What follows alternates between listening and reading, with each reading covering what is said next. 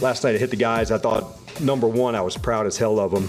And they know from this point, moving forward, that the herd gets thinner and the strong get to move along. And that was something that we had discussed, and this defense is really ready to fight. And over the last 3 weeks, they've really pushed themselves hard, to sharpen the axe and find the ways we want to improve. And you've heard me talk about that, from our tackling, our running, the ball hawking. And so they know there's not a switch to flip on, that playoffs are here, like it's already on. Well, folks, that is the voice of the new head coach of the Washington Commanders, Dan Quinn. And welcome to the DC Sports Huddle. I am Rob Woodfork, who is unimpressed with this new Commanders coach. George Wallace, ever the voice of reason in tumultuous times. And Dave Preston, who offers comfort in the form of ties and James Bond references. Is this tumultuous? That's what he does. Yeah. Is this tumultuous times? Did it feel weird that this was the last hire? It felt like you felt like a high school kid mid-May, doesn't have a prom date, and everyone else is paired off. I was going to say, like, at the end of the night, when you're at the bar, the lights come on, and you just have to go home with whoever's on the other end of the bar. I don't think it's that. Dan Quinn. I don't think it's that either. Yeah, I don't think it's that. But Dan Quinn, it feels uninspired. Dan Quinn is the guy. You hear a lot of players and coaches and executives around the league that have been highly complimentary of him.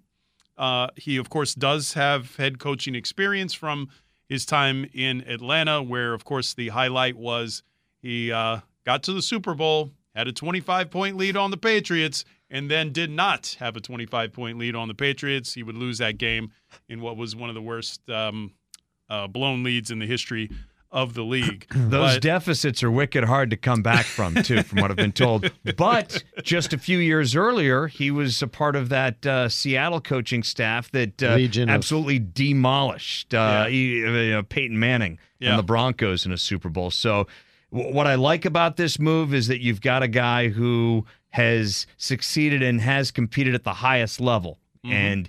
And Atlanta has not had a great track record of success. And he was able to lead that franchise. Granted, he had Kyle Shanahan running the offense. He had a top 5 first-round pick in Matt Ryan, at quarterback. So he had a lot of the right things in place. You hope he gets that here. But here's a guy who was at least able to succeed. George Wallace, you're the beat reporter for the team. Your thoughts on the Dan Quinn hiring? I think that the optics are probably tough for what fans are going to have to digest. It does sound like he was one of their top targets. Ben Johnson, I do think, was the top, but then Ben's not coaching. So he didn't turn them down. They did not offer the job to anybody. And if you don't want to be here, I don't want you here anyway as a coach, if you're Ben Johnson. So I don't think I think it would have looked worse if McDonald goes to Seattle and then you have Glenn, Weaver, and Quinn, okay? Mm-hmm. If they had opened up the search again, because then that to me would have been like, well, you did your homework on 8 guys and none of these guys are good enough, so now you obviously weren't prepared. Mm-hmm. That for me would have looked worse. But they targeted, I think Quinn was a target. He fits the veteran leader communicator that Adam Peters is looking for, and you're pairing him with a rookie GM, which I think is important. I know that people would love to have seen the hot young assistant hire and the 2 young guys go at it and the quarterback and this and that, but I'm fine with this hire. The important part is who is going to be the offensive coordinator. That, to me, is more important. Dan's the leader of the team now, but your coordinator is going to help draft, or you're going to draft this number 2 overall pick, hopefully a quarterback, and that's going to be very, very important. Keep in mind, Dan, for the Ron Rivera 2.0 crowd, he's not Ron Rivera 2.0. He's not in charge of personnel, and he's not coming to work for Dan Snyder.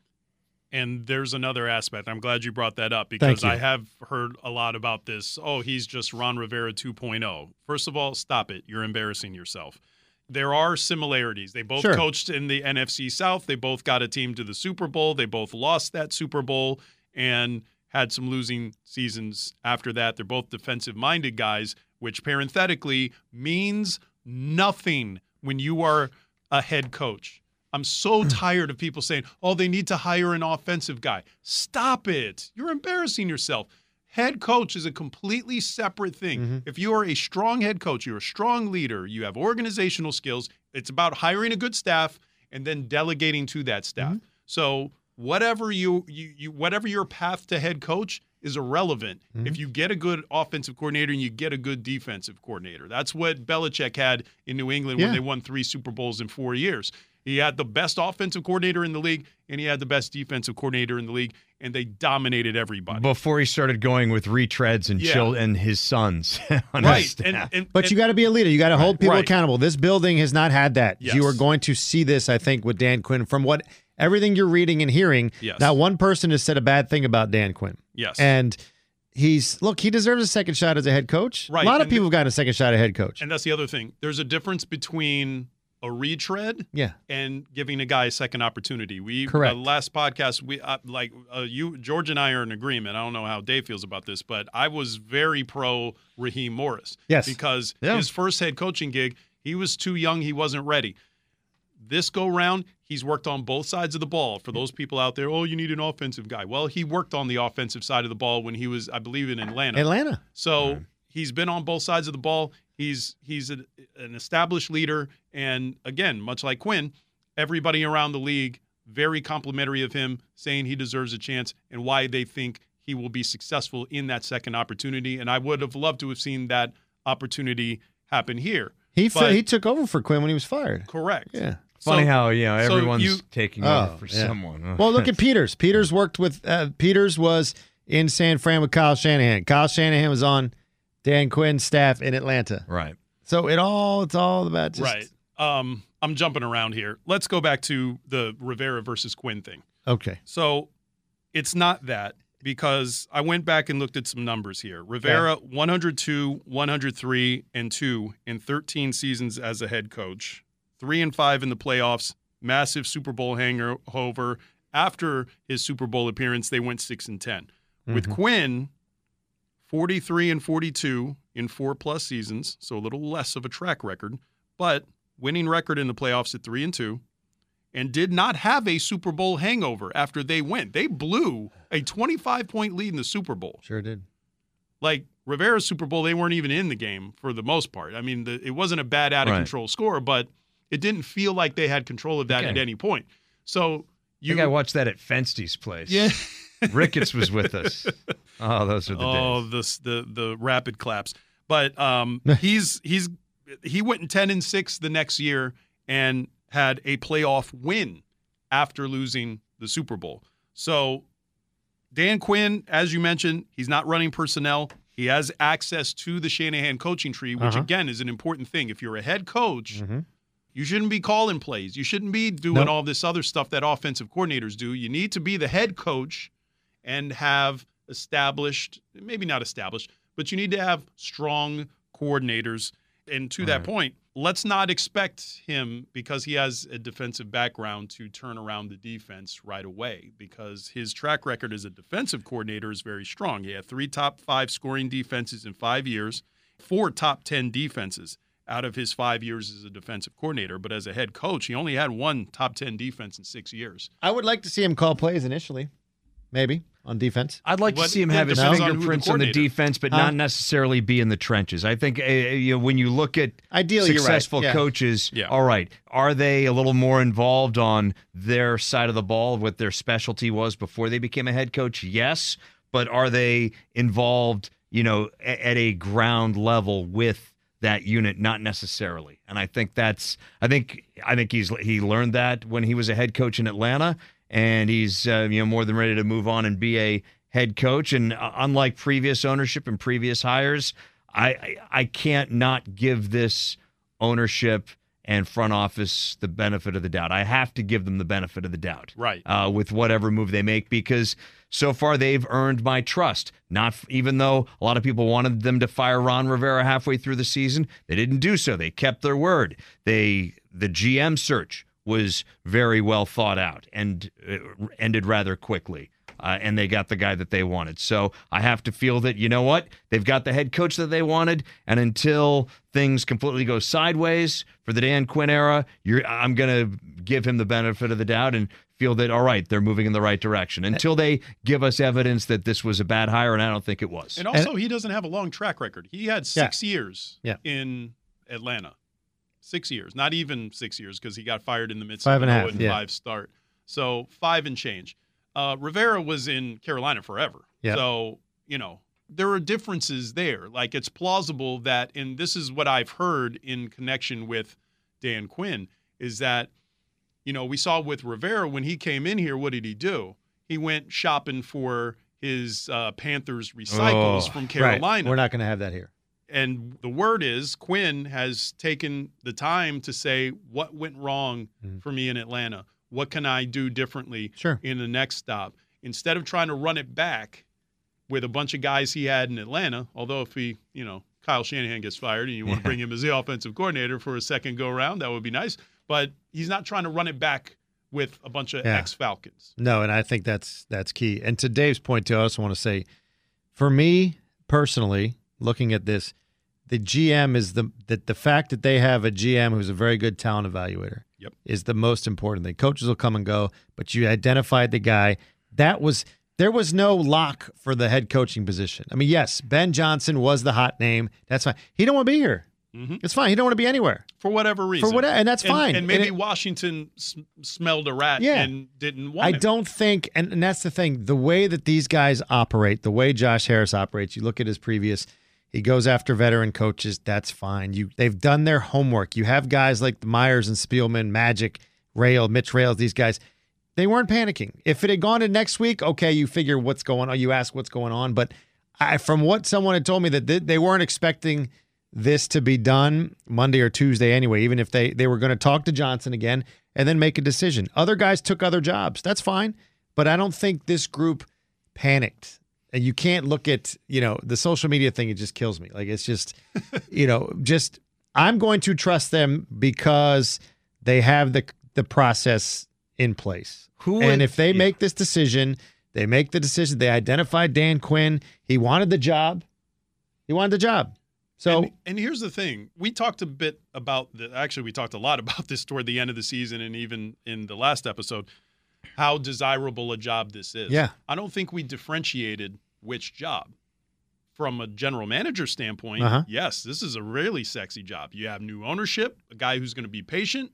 You have all the cap space we talked about. We talked about the draft assets that they have coming up. So that's sexy to a general manager. That's maybe not as attractive for a head coach because everything about that says this is going to be a work in progress. So you look at the roster that's there now, a lot of their key players, the few that you could put in that category, a lot of their key players are free agents. And the guys that are here didn't play so well. The guys not named Brian Robinson Jr. and Terry McLaurin didn't play so well. So, you look at this from a coaching standpoint. If you are, say, a Ben Johnson, who's 37 years old, this is my first head coaching job.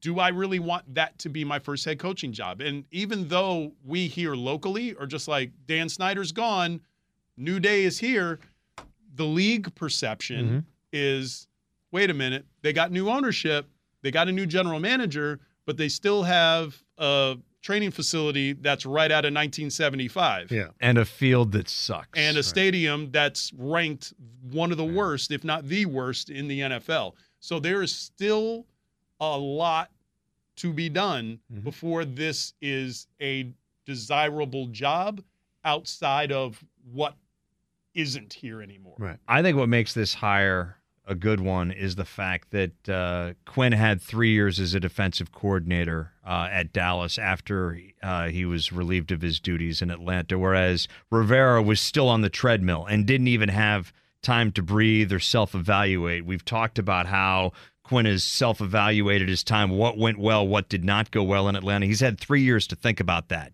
3 years when he's not developing a game plan on the defensive side of the ball or trying to coach guys up on, all right, how would I do what I did in 2015 differently, 2016 differently, 2017 differently? Because these guys are thoughtful. And Ron Rivera was like, all right, let's just try to do things better than we did things in Carolina. And I think he's going to realize how important this next hire is, which is the offensive coordinator position.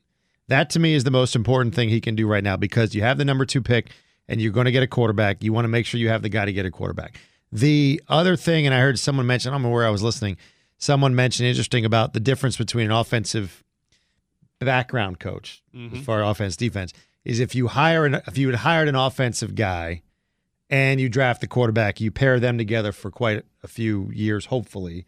Now, if you hire a offensive coordinator that does well with your young quarterback, he could be up for a job in a couple of years and be out the door. So you could take that, I get it, but you can't go thinking like that, because you got to make sure you have the right. I'd take 2-3 good years of or pairing. You just get an offensive coordinator like Ben Johnson, who's just not going to go anywhere. Just won't leave. Or Bobby Slowick.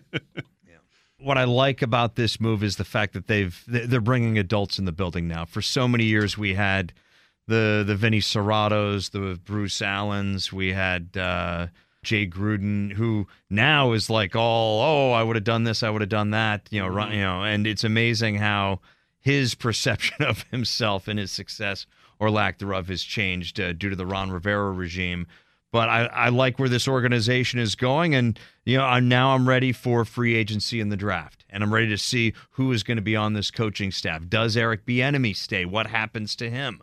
Who do they fit in that offensive coordinator role? So, and I think you're uniquely suited to ask this question, because the thing about fans not being impressed by the Dan Quinn hire, first of all, any organization that's out here making decisions based on fans is probably a losing organization. Who would the previous regime had brought in? Who would they? Because would they've been like, we can't hire a Cowboys guy. No, that's heresy. No. They would have brought back Jim Zorn before they would have gotten. They wouldn't have. But they would have. But they would have hired Bill Belichick. Yeah. They'd have backed up a Brinks truck. Right. They'd have given him all the control that he wanted, and they would have hired Bill Belichick. Or He'd Harbaugh brought in Jim Harbaugh. Yeah, one of those names that and given moves complete the needle control, but isn't necessarily good for the organization. But I bring up Belichick because in New England, when he was hired back in 2000, that wasn't a sexy hire at the time, was it? I mean, he was the guy at that point in time.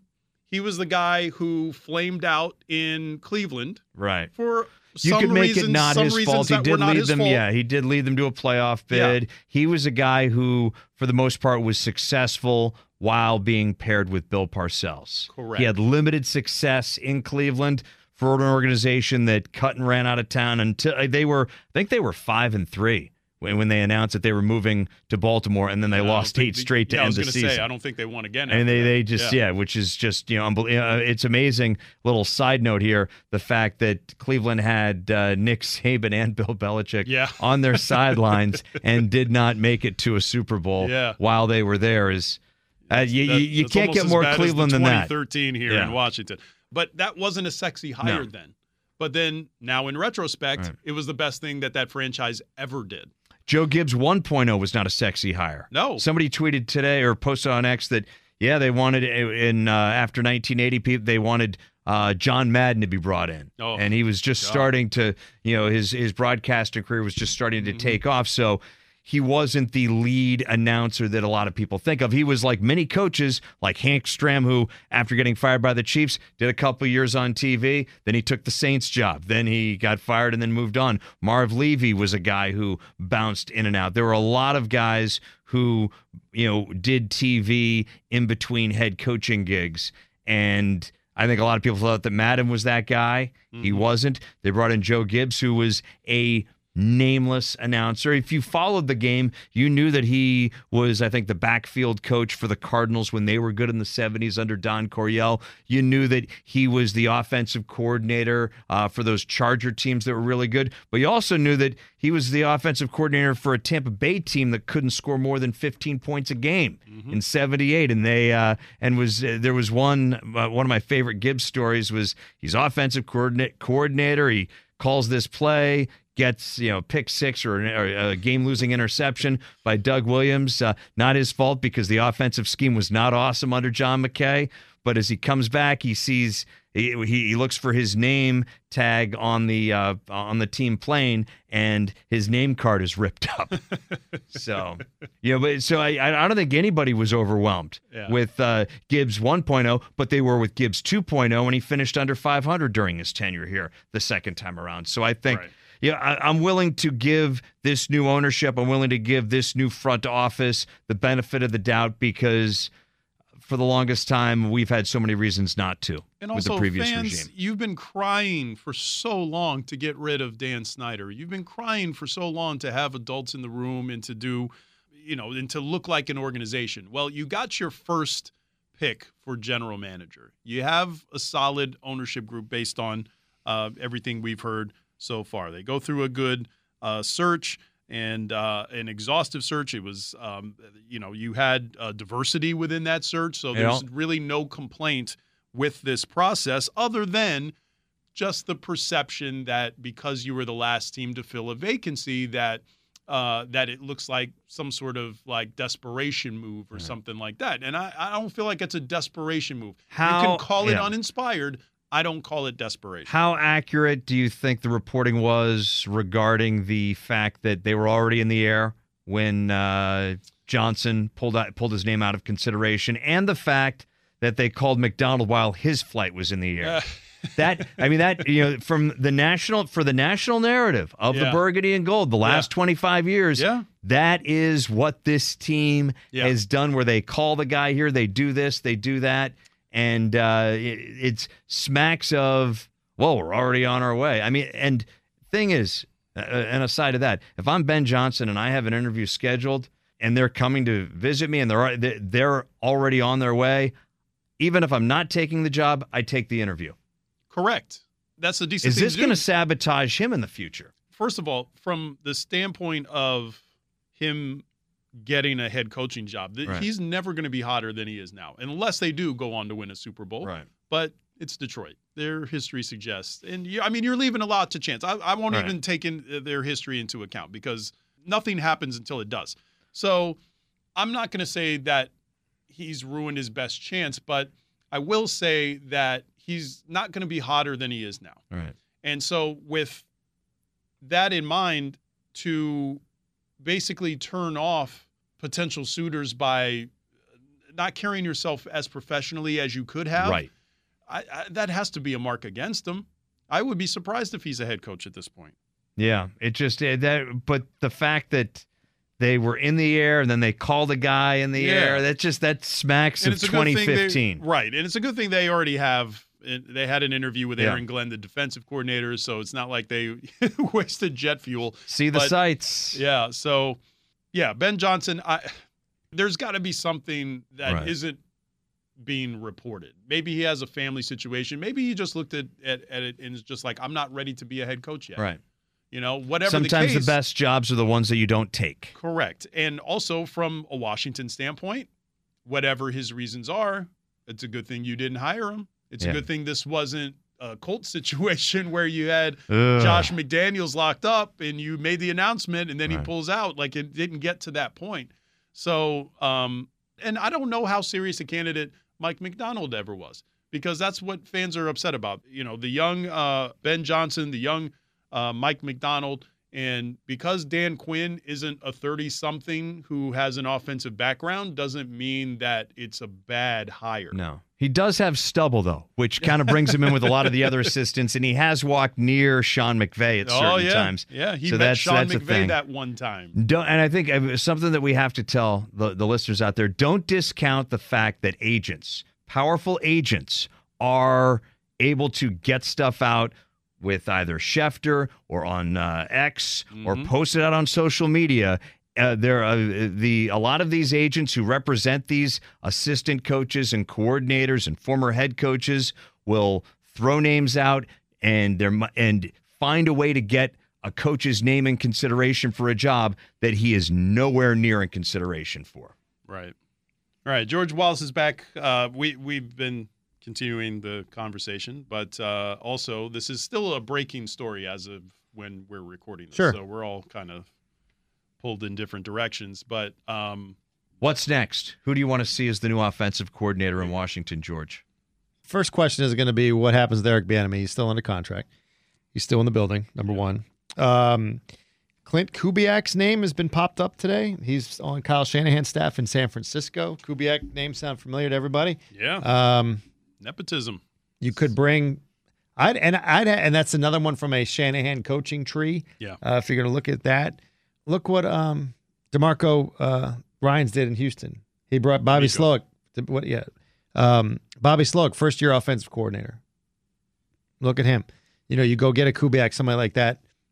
If he's got a good track record, I don't know enough about him at this point. Have to do some more.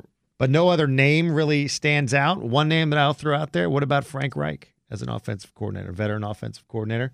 Had success with the quarterback position. You don't have to worry about him getting hired away. Correct. I think he's exhausted his head coaching mileage. Too and he's bad. 63. He's 63. Well, So the thing I don't is, know that, yeah. And the thing is, too, a lot of there are only 32 of these jobs. Yep. So even a job for an owner like the one in Carolina or the one in Indianapolis, you got to take. Yeah. And unfortunately, gosh, two hot messes of franchises, the Colts and the But that Panthers. could Cliff be- Kingsbury's name is still out there. Here's a name that is not out there, and I am wondering like hell why. Why is Byron Leftwich not in the NFL right now? Good point. Is there something going on here that I don't know about? Like, what is He was it? where? Tampa. He was the Super Bowl winning yeah. coordinator for the Tampa Bay Buccaneers. Oh, that's right. He doesn't have a job, does he? Yeah. Josh McDaniels has suckered 2 NFL owners into giving him a head coaching job. Did Leftwich Because- interview a ton last year? After? I don't remember. Think he was let go last year. Right.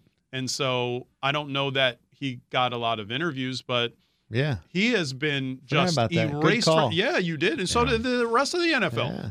Byron Leftwich, local kid. Because he did well in Atlanta and Tampa. He did well. He did well there. He came up in Pittsburgh, through right? the ranks. Yeah, he was the backup quarterback in Pittsburgh. I don't think he coached in Pittsburgh. Did he coach in Pittsburgh? No, maybe No, not. he was under Bruce Arians. So he was in Arizona. Yeah, Arizona. As a matter of fact, his first offensive coordinator gig was in Arizona. Yeah. Then he followed him to Tampa. And, I mean, you're talking about developing a quarterback with the second overall pick. Who better than a guy who was drafted in the top 10 in the NFL as a quarterback and has worked with quarterbacks to some success. So Byron Leftwich, man, I like that. call him. That'd be a good hire. Call that Yeah. man. And again, he's a guy who's got local ties and Local. has love for the burgundy and gold. You don't have to send draft picks to whichever team's employing him because Right. no one Exactly. is at this That's time. right. Exactly. Look, here's the bottom line with the hire. Here's what I want you to focus on. All right. If the person you were looking for is somebody that's been there before, that's been a leader, been a head coach, and you look at somebody like Dan Quinn, record aside, he's been there, he's been to a Super Bowl. Everywhere he's gone, his defenses have gone up. It's a solid move if you're checking all those boxes. Right. Right? Right. And he's not like, as your point, not a retread. He's in like his fifth team. Right. So I'm 100% all in on this. That being said, hiring the offensive coordinator is the most important thing right now, and the quarterback coach.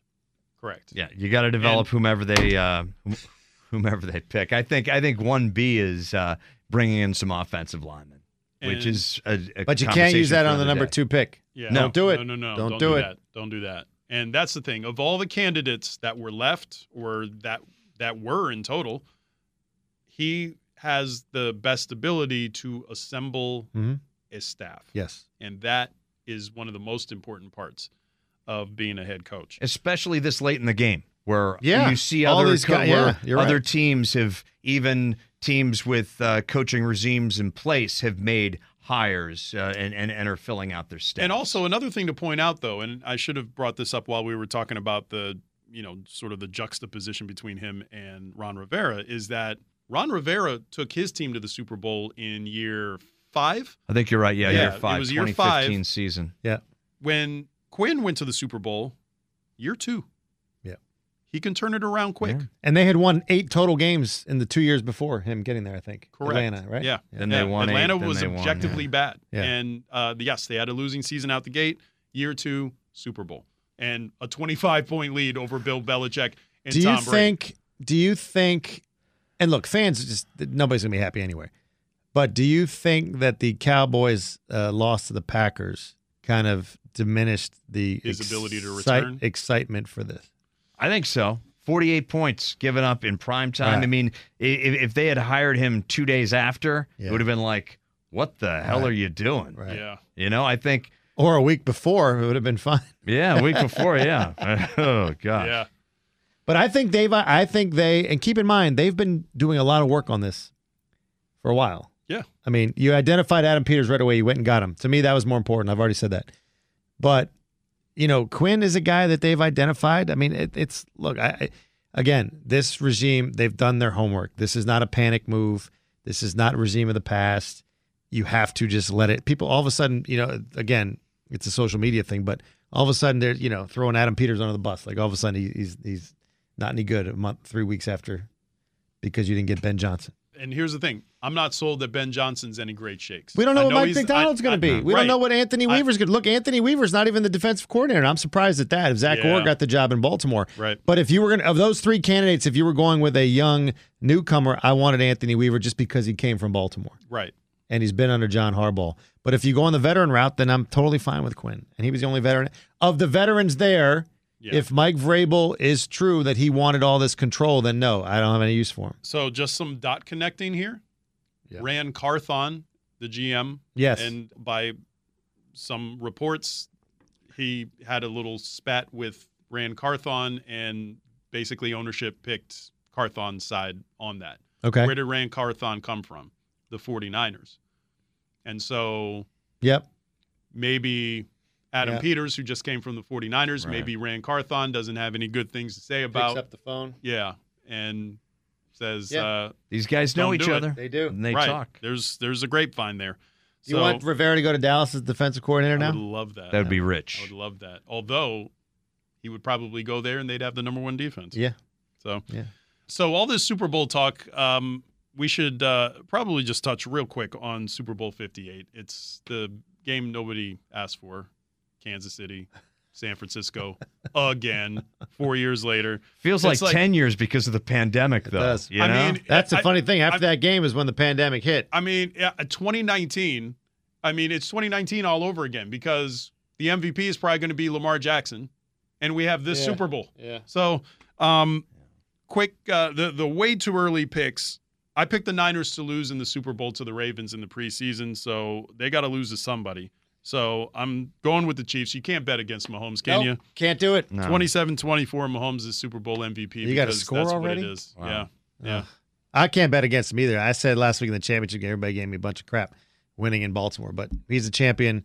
They get it done. And Andy Reid, 2 weeks to prepare. Like they're good, man. They are, And the Niners defense, they're good, but they haven't been playing great. No. Yes, the second halves they've been okay in the last 2 weeks, but I mean, it's also Detroit. It was Detroit and Green Bay. It's not the Chiefs. Yeah. They've found a way to play down to their opponents in the last 2 weeks. Yes. And so that is a concern. I think Presto's picks 9-3 against the numbers so far this playoff season. I'll be posting my pick on X at the appropriate time. I like Kansas City plus the 2, I think, is what they've got now. I think they're getting 2 at this point in time. Also, Christian McCaffrey to score an anytime touchdown. Because, they will find a way to get him the football. He will find a way to get himself the football and get into the end zone. So if you're looking for one of those parlays, I would take the under, Kansas City, and the 2, and then McCaffrey to get the anytime touchdown. I can agree with all that. I think Chiefs are going to win the game. I do. Yeah. Do you think Chiefs are going to win the game? I think they will. Yeah. I think they will win the game. Yeah. I think this is first team to repeat since the 03-04 Patriots. And just due to teams don't repeat all the time because it's tough to repeat, I think this Chiefs team has a lot of aging parts on it. This team is not the team that, and that's what happens when you've been so good for so long and you don't have as good draft picks. You go to 6 straight AFC championship games. Fourth time they've gone to the Super Bowl in 5 years, and this is a wiser team than the one that tried to repeat back in 2020. Yeah. They're not playing in the other team's home stadium they did in 2020. That's right. They're not going up against a wicked awesome Tom Brady like they did in 2020. Boy. I think they'll be better than the Niners where it counts and when it counts down the stretch. And the Niners were very fortunate to face the 7 seed Green Bay and to face a Detroit team that, yes, the Lions are very good, but they also came undone at the worst possible moment. Agreed. It went from 24-7 to a tie game, seemingly in the wink of an eye. Right. And this game, that NFC Championship game this past Sunday, was close to being 28-7 at the half. Yeah, they score a touchdown before the half, and I think it's Chiefs Lions. Yeah. I don't think San Fran comes back from 21 down. It's amazing how 17 down feels a lot more than 4 points better than 21 down. And it's amazing how much those games could have gone the other way because Baltimore. They shut them out in the second half. Yeah, the Chiefs are the first team to get shut out in the second half of a championship game and win, and still win. Is that right? Shut out. I know. And so, you held Patrick Mahomes to 17 points. Yeah. You were playing at home. You brought back all those legends and all that other stuff, and you played it up, and you laid that egg. Yeah. Got to score. That's got to be one of the most heartbreaking losses in that franchise's history. Oh, totally. Especially at home. Especially first at home. Championship game at home. Yeah, first championship game at home since 1970. I would say just about anybody. You think of heartbreaking losses in the championship at the championship game level. You go back to there were 2 years where Dallas and Green Bay. This is Lombardi, Landry, where Meredith throws an interception in the end zone one year. The next year is Bart Starr's famous sneak. Yeah. The Ice Bowl. There have been some of those games. This is a game on that level because you've got you finally host an AFC Championship game. First time in franchise history. Yeah. First time for this proud city since 1970, 71 off the 70 season. And you come out, and I'm not saying they laid an egg, but turning the ball over twice in the end zone in the fourth quarter. He tried to force it. Stinger. I think he panicked a little bit. He tried to force it. He did, instead of just playing and thinking and playing. It's easy for us to say. I thought there was pass interference on that play. Yeah, there was. They shoved him down. The refs. But then you can't, blame, Flowers. You can't taunt the guy, and then you fumble the ball. Yeah. You can't do it. I have a thing with guys who wear single-digit jerseys, and we've got a few in Washington. I think that if you wear a single-digit jersey and you mess up the way Flowers did in the AFC Championship game, you have to forfeit said jersey. And next year, maybe he wears 80. What, for a punter? Or 24. No, because it's a specialist. You're a specialist. Tressway hasn't messed up. Who else is a single? Brian Robinson hasn't messed up. No, they've been good. Okay, they've been good. But if Robinson fumbles Brown, like 5 Jahan times Dotson. in a game, if Robinson fumbles like 5 times in a game, then it's like he's out. You should probably have 38 or 28. I'm sorry. And actually, in a somewhat related note, because we did dodge this bullet, but we've had to deal with it a couple of times with Baltimore in the Super Bowl. Some people in DC's leaning to treat Baltimore as local. Now, I have a big gripe with this. I do too. How much time do we have for this? We'll take time. We got a half hour. It's Baltimore and Washington are two distinctly different markets. I live in Columbia, Maryland. I can't watch a Commanders game straight up. I'm like somebody who lives out of town where I have to go to a bar. The cutoff line is Burtonsville. If you go as far, don't talk about. I'm not talking about Burtonsville, but that's the furthest north you can go and still get Commanders games reliably. Correct. That's insane. They will run infomercials on Fox instead of the Commanders game. Now, in recent years, that's probably a good choice. Right. But just from the standpoint of Washington treats Baltimore like it's local. Baltimore wants nothing to do with it. Correct. When Washington was in Super Bowls, did they send Baltimore reporters? Heck no. Nope. When the Nationals were in the World Series just now, did they send Baltimore reporters? No, because it ain't their team. Yep. Why is Washington sending people to Baltimore? They covered the game. Local TV covered the game up there. Covered the game. I know. Right. I can't stand it. Stop it. I didn't like talking about it here. No, I didn't like talking about it here. It was in Bethesda. Yeah. Right. It is not. No. When you talk about the DMV, right. Baltimore is not a part of that. Correct. Orioles make sense on a smaller level because for 30 plus years they were the only baseball team in town and they were good enough. But I push back on that.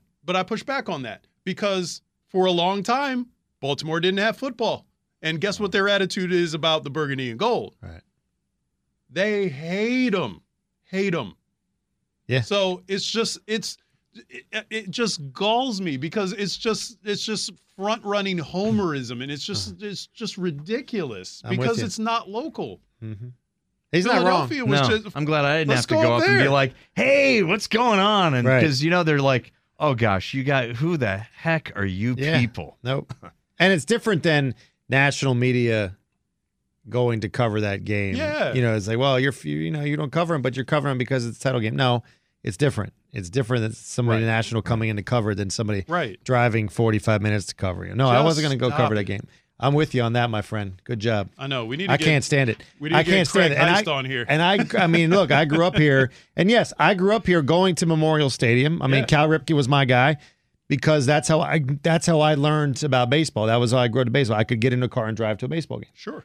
Totally fine. But when the Nationals came here, and then the Angelos family started screwing everything up, I was totally out on that. Yeah. DC's my home. This is my squad. Right. This is my home. This is my squad. My squad. Different animal. That's a man with street cred. And another man with street cred, Dave Preston, is going to close us out with an audible. Audible at the line of scrimmage. And even though we're talking about what is local and what isn't local, the best local rivalry in college basketball, in my opinion, and we extend the net quite a ways. You better not say something in Richmond. Don't you dare. Atlantic 10. VCU plays Richmond Saturday. These two schools. That's not local. It's that's local even enough. further. That's even further than Baltimore. You know what? It's in our local net. It's in our local net. We have a lot of people who send their kids to Richmond. We got a lot of Cowboys fans here too. Oh, that's cute. But Richmond was picked to finish 11th in the Atlantic 10 in the preseason. They are currently 8-0 in league play, having a fantastic season. Using the transfer portal, they got this kid, Jordan King, from Eastern Tennessee State. He leads the A-10 in scoring. VCU, under Ryan Odom, has played very well. They lost the other night, blew a 20-point lead against St. Bonaventure, but they've been one of the hotter teams. The A-10 is always more interesting when VCU and Richmond are both good because they both hate each other beyond belief. Fair. And just from a theater standpoint, it's a fun game to watch when those two teams play, and they play Saturday. I'm fine with that. All right. I'm fine with that. I mean, I'm fine with talking about them. But they have the rivalry. They have the rivalry and the enmity that I wish George Mason and George Washington had, sharing, although they're a little further apart than VCU and Richmond are distance-wise. Now, those are locals. Yeah. And we are wrapping up the huddle. I am Rob Woodfork alongside George Wallace, Dave Preston, breaking the huddle.